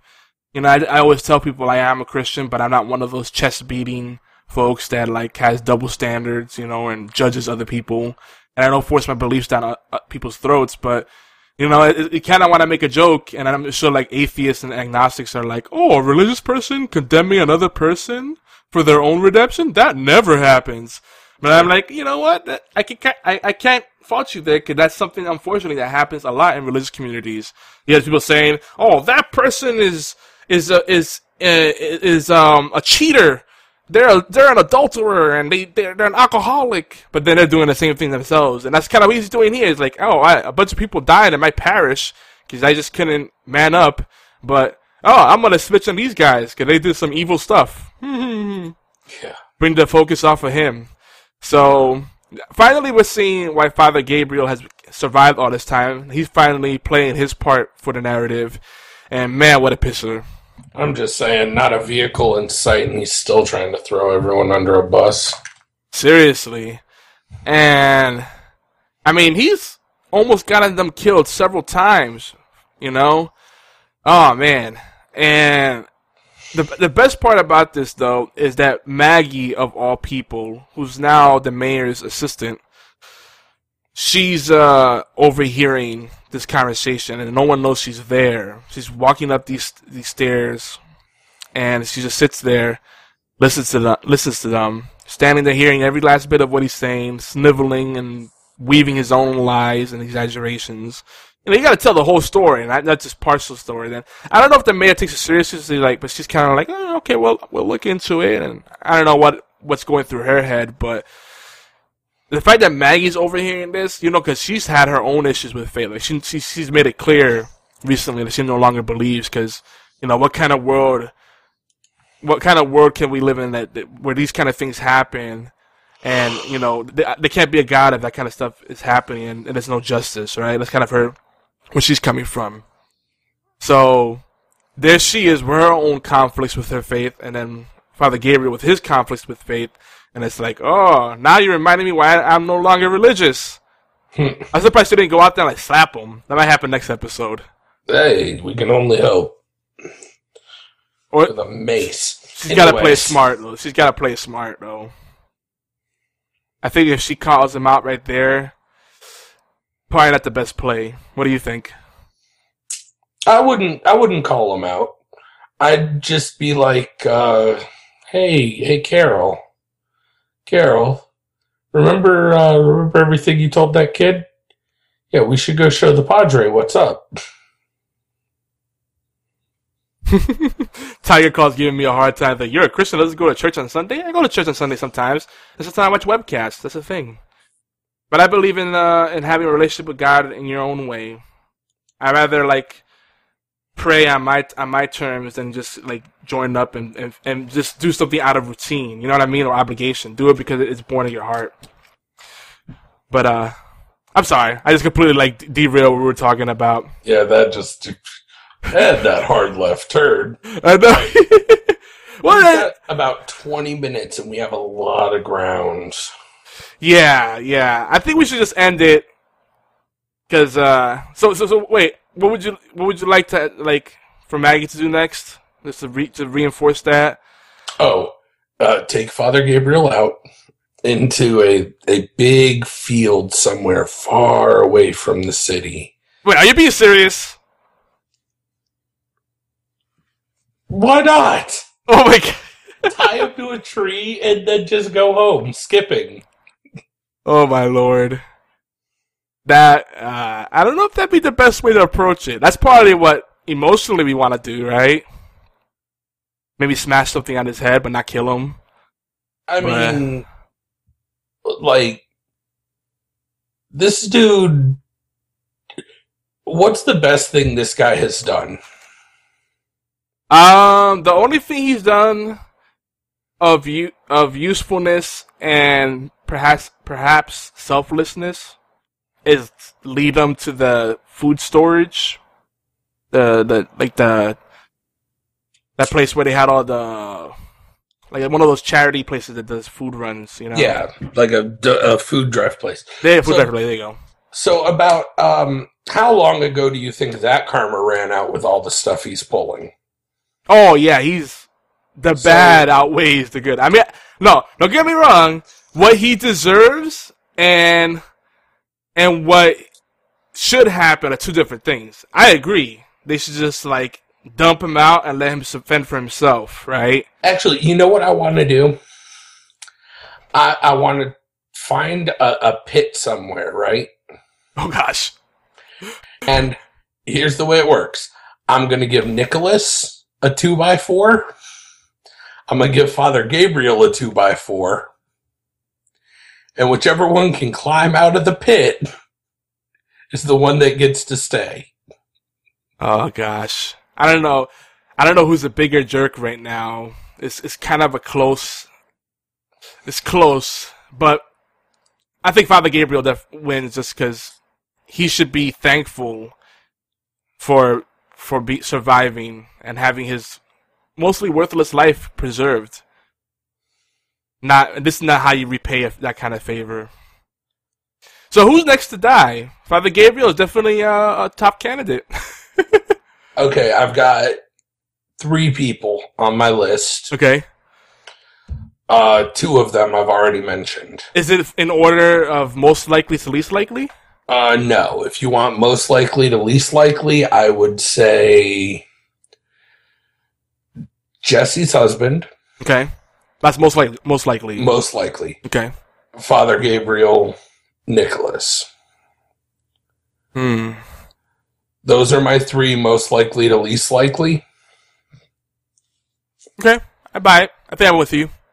I think they're the ones I want to see go. They may not be the ones that go. They're the ones I want to see go. Yeah, if it's in terms of who you want to see go, I'd probably put Father Gabriel first. I mean, no man should lay hands on a woman, even if she gets violent. But, well, that might be an exception, but... I see him as potentially being a bigger problem. Because, okay, Father Gabriel can talk that good stuff, and that's cool. But even when he spoke to her about the whole situation, she didn't really seem like she was buying into it. That's true, and she was kind of like, "Oh, I'll take it under advisement." Yes, true. Kind of pat, and I run along. Okay, yeah. That's the mayoral way of going. Cool story, bro. Tell it again. Thing. Plus, Jesse's husband is a doctor, so that makes him less expendable. It's religious spiritual leader / motivational speaker or a doctor in a post-apocalyptic scenario. What's more important? I mean, yeah. And he's already established as part of the community, right? I mean, he is. The thing is, it's just his tendencies will spread more ill will, because then you're going to take the people that no one expects to trust the survivors. Right, that's what I'm saying. That's the point I'm making. He has more influence. He's got more trust and more usefulness. All that stuff gives him, collectively, the fact that he's been a longer member of Alexandria, he's a doctor, all that stuff. He's got more influence overall. He's that bigger danger. Yeah. Okay. I think we're on the same page with that.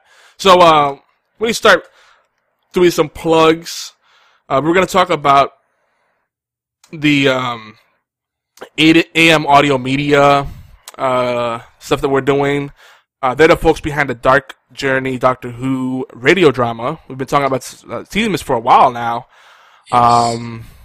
And they got series 2 coming out in April. And they're doing their rounds right now. They're actually at the Toronto Comic Con. We got an interview coming that's going to be on geekyantics.net.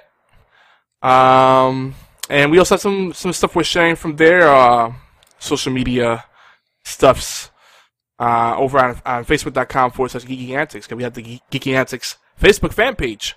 So keep an eye out for that. We will not only have the interview with them about not just Dark Journey, but their inspirations, their influences, their favorite Doctor Who doctors, regenerations, enemies, I mean, all that kind of stuff. And also, we're going to talk a little bit about The Walking Dead and video games. See what we can get out of them. Get a feel for the people behind this wonderful expanding universe Doctor Who work. Yeah. And they'll also be joining us as guest hosts and maybe doing some recurring guest spots. So we're going to see what happens with that. We're brainstorming and trying to put everything together and see how our schedules line up. But they're pretty excited about working with us and being part of kind of this evolution, this retooling of the show. But Oolong, if there's one thing, if you had to make a quick sales pitch on Dark Journey, what would you say about it? Like a brief synopsis and some of your reactions to the radio drama. Okay. All right. Brief but impactful. How would I word this? I would say, one, if you haven't given it a listen, go do that immediately. They cover a few things that I thought were amazing the way they do it. The gentleman who voices Sherlock, whoever the guy who voices Sherlock Holmes on that show, I actually like the way he does it. Like, he is so good. Yeah. At just being Sherlock. Like, from the, I get it, I don't get it, almost anti-personal moments. It feeds so well, and it's just a perfect medium that they did it in, and it's so phenomenal. Their minor takes on certain things that you may think but you don't really know. The kind of tongue-in-cheek nod towards the Hounds of Baskerville. And if you're a fan of either series, honestly, just the interaction between Sherlock and the Doctor, even if you're one of those, I'm a Doctor Who fan, I can't stand Sherlock. I know there's a lot of you guys out there. Go listen to the cast just to hear some of the funny, snarky back and forth between the Doctor and Sherlock. Just the quips alone. There are so many good moments. And this is a friendlier Sherlock as well. Yes and no. There's still those moments where you kind of... They get along better than a Doctor did with Robin Hood. Well, yeah. Way better. Let's be fair, Robin Hood isn't real. I'm just saying, especially with newer Doctor Who stuff, the Doctors have always had trouble sharing the limelight, the spotlight with others. There's too much ego, and the Doctor and Sherlock get along surprisingly well. Or at least that's how it struck me. They do, and the storyline is really really interesting. In the first kind of series, it follows, like I said, there's little nods to various things between Doctor Who and Sherlock. They kind of equally cover it with little things back and forth, but they're the characters and the Ripper. the Ripper is really the center point. Yeah. And it's so just well done and kind of a in the Ripper, it takes the very Sherlock Holmes, English feel, like time frame, but puts a very Doctor Who twist on it. And I think it was just really masterful. It was so good. So make sure to go check it out. That's all I can say. And just like I've been harping on Yogi about catching up with Lost Girl before, this next half season comes out, the finals, basically, make sure you catch series 1. It doesn't take long. I've probably listened to it about 4 or 5, 10 times. But I mean, if you've got just, I'd say all in all, 30, 45 minutes, even if you're working out, you can just pop in the headphones, listen to it. It's available on SoundCloud, on their website. I think there's various other sources, but give them a check, check them out. You can listen to it, and literally just while you're working out, you can hear this amazing story. And before you know it, your workout's done, the story's done, and you're waiting for series 2 like I am. Yeah, it's something that's like, it's a quick listen. It's not a huge time commitment, and they can just keep enjoying it over and over again. I definitely need to re-listen and listen when I'm not like my mind's not split on a whole bunch of different things too. Oh, dude, yeah. Like the first time I listened to it, I was playing a game, and it was just kind of background. Background noise. Yeah. Because, I shut down the audio. It was just a little, like, blah, blah game, I guess. Like, they're what I call fluff games, like Facebook games.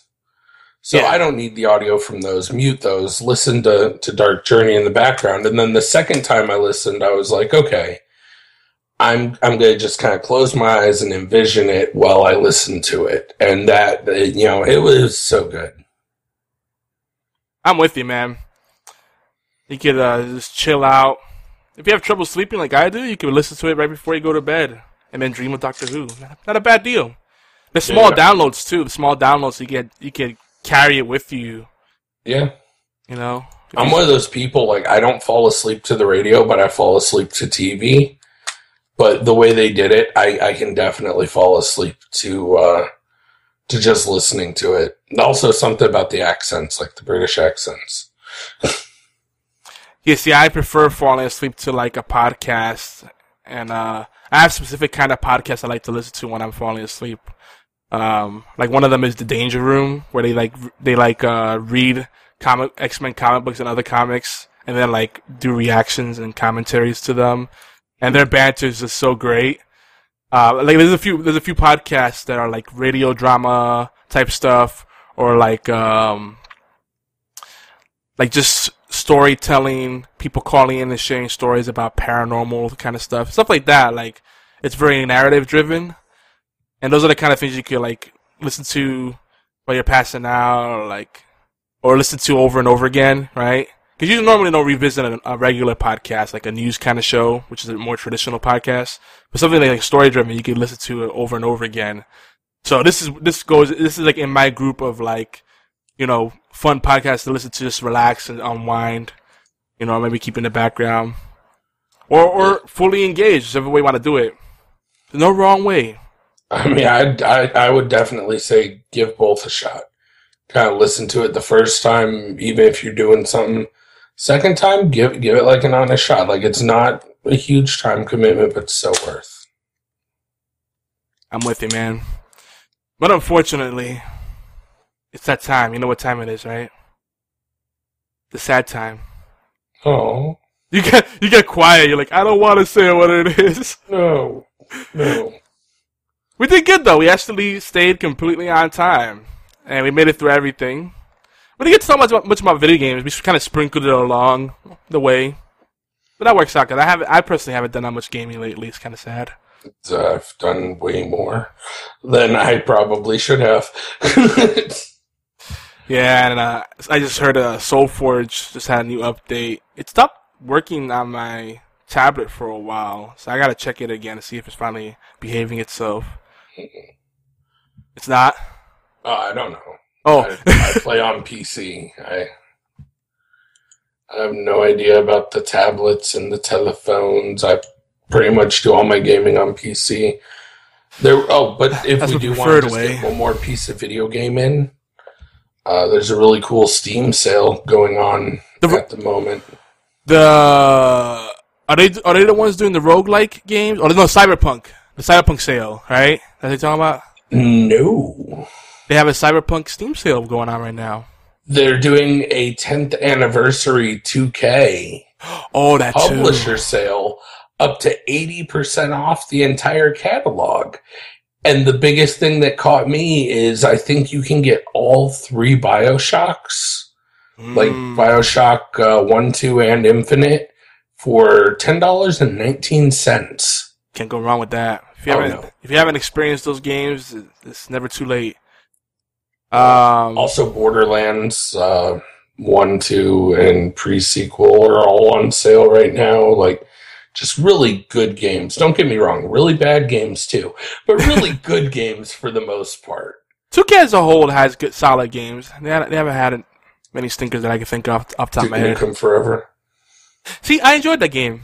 Because I had low expectations for it. I'm like, dude, it's been in development hell for like over 10 years. Dude, I used to joke about that game because I remember I had a 93 Game Pro that had, like, the old magazine Game Pro that had an article entirely about Duke Nukem Forever. Yeah. And you got to think that game got pushed all the way. If that game came out even 5 years earlier than it did, it would have gotten a better reception. Like, if it came out during the original Xbox, PlayStation 1 era, it would have done fine, but it was just too long. I used to tell them Duke Nukem Forever, Forever was not the subtitle, it was actually the release date. And it seemed pretty accurate. It was a fun romp. I would put it up there with, like, Bulletstorm. It's not gonna get Game of the Year. It's gonna have some tropes that won't sit right with you. It doesn't have the most compelling storyline. But if you just enjoy the gameplay, you're fine. The only problem with the gameplay was that it did have some parts that were monotonous. Like I liked the remote control part when you were, like, miniaturized. You're in the RC. You're in the RC, the little remote control car. It was cute, but after a while, it's like, you're just kind of going around like, where do I go next? I'm kind of confused. Yeah, see, I put Duke Nukem Forever with, like, Conker's Bad Fur Day. See, it was one of those. It's bad. Fun. It's kind of a novelty. If you were trying to buy it, hoping that it was going to be, like, revolutionary end-all be-all and not satirical, I don't think you've ever played a Duke Nukem game. But even then, the controls, like, if you delay a game for 10 years and put out a game with controls like that, you should be ashamed. Yeah. That's like going, guys, it took us 10 years, but we're going to give you the first Tomb Raider. Enjoy accidentally backflipping to your death. Like, oh, gosh. I love the original Tomb Raider, but tank controls only have a place in like, maybe some horror game. That's about it. Yeah. But, yeah. No, I mean, but anyway, we'll revisit that. We'll table that for now. But I hear you. But it's a fun enough game. If you get in the bargain bin, temper expectations, you'll enjoy it. You'll get your money's worth out of it. Mm-hmm. Just don't expect it to be a blockbuster. Yeah. Still, I prefer it over The Last of Us. That's all I'm going to say. That's fine. Everybody's like, how dare you? They're not even the same playing field. I said it. I'm not even getting it now. Nope. Some games are overrated, and they aren't that great, but some games are really underrated, and then they're like, oh, it's not so bad. Like, Too Human. People pooped all over that game, and I thought it was a cool game. It's so terrible when you were like, some games are overrated. The first thing I thought is Evolve. Oh, gosh. We'll have to talk about that next time. We will. There's supposedly, according to Steam, that game is selling well. Oh, I'm sure, yeah. Cool story, bro. Yeah. But that's a whole other can of worms. But, folks, don't forget, please support our sponsors. They keep us doing what we love and doing more of what we love to do and what you enjoy doing with us. Go over to geekyantics.net/sponsors. We have different offers there. We have our lists of people that have our top donors or donators and good folks. So make sure you check out we call it the Hall of Heroes. We have different ways you could save money or check out cool products and services you may not have been aware of otherwise. And don't forget, you can enjoy Time Miami Tea Time wherever fantastic, beautiful podcasts can be found. That includes, but is not limited to, Stitcher, iTunes, Zoom, TuneIn Radio, and Spreaker. And don't forget, allgames.com. You can join us live. Just go to allgames.com every Saturday, unless otherwise advertised. And actually, it's every other Saturday now. We're bi-weekly now. And we stream the show live at noon Eastern, 5 p.m. in London, and 4 p.m. in Madrid. And again, don't forget to visit us at geekyantics.net. Spread the love. Leave some comments. People are so aversive to comments. It's so easy. You don't have to register. But if you do register, you can unlock achievements and get points and, show up on leaderboards and friend people and be part of the forums and take full advantage of our website. We also recommend you do the same thing on allgames.com. They're good people over there. Even though Derek H gives me a hard time all the time. And again, twitch.tv/geekyantics. If you like live shows with video or like watching gameplay, there's that. Ulan, where can people find you these days? Twitter, geekyantics.net. Of course, anytime you want me tea time's going on, I'll be here. I'm a little bit everywhere. I guess at Fatal Blades, FATL Blades on Twitter. Yeah. Just kind of a little bit everywhere. That works. And when all else fails, just stalk us on geekyantics.net. You'll find us somewhere. But yeah, good show. Finish on time. And we'll see you next time, guys. And next time will be the Walking Dead finale wrap-up. It'll be crazy. Brace yourself, right? Alright, thanks for tuning in, folks. We thank you. We thank you for every crumb, biscuit and cake you bring to the table. Because Doctor Who belongs to all of us. What you bring to the timey-wimey tea time in your live chat participation, comments, likes, shares, tweets and voicemail, all of it means the world to us. Love, true love, never fails. Do you like it? If you like what we're doing, well, tell us for God's sake. Shout it from the rooftops at geekyantics.net. Or call it in, 206-415-4987. That's 206-415-4987. That's it. Bless you. So long. And thanks for all the fish. But on, it won't be that long. Just a wee while. Because the timey-wimey tea time will be back. We'll return next Saturday with fresh insights, questions and epiphanies about Doctor Who. And heck yes, everything geek. Maybe same bat time. Absolutely the same bat channel. Every Saturday. Peace. Tiny Whiny Tea Time.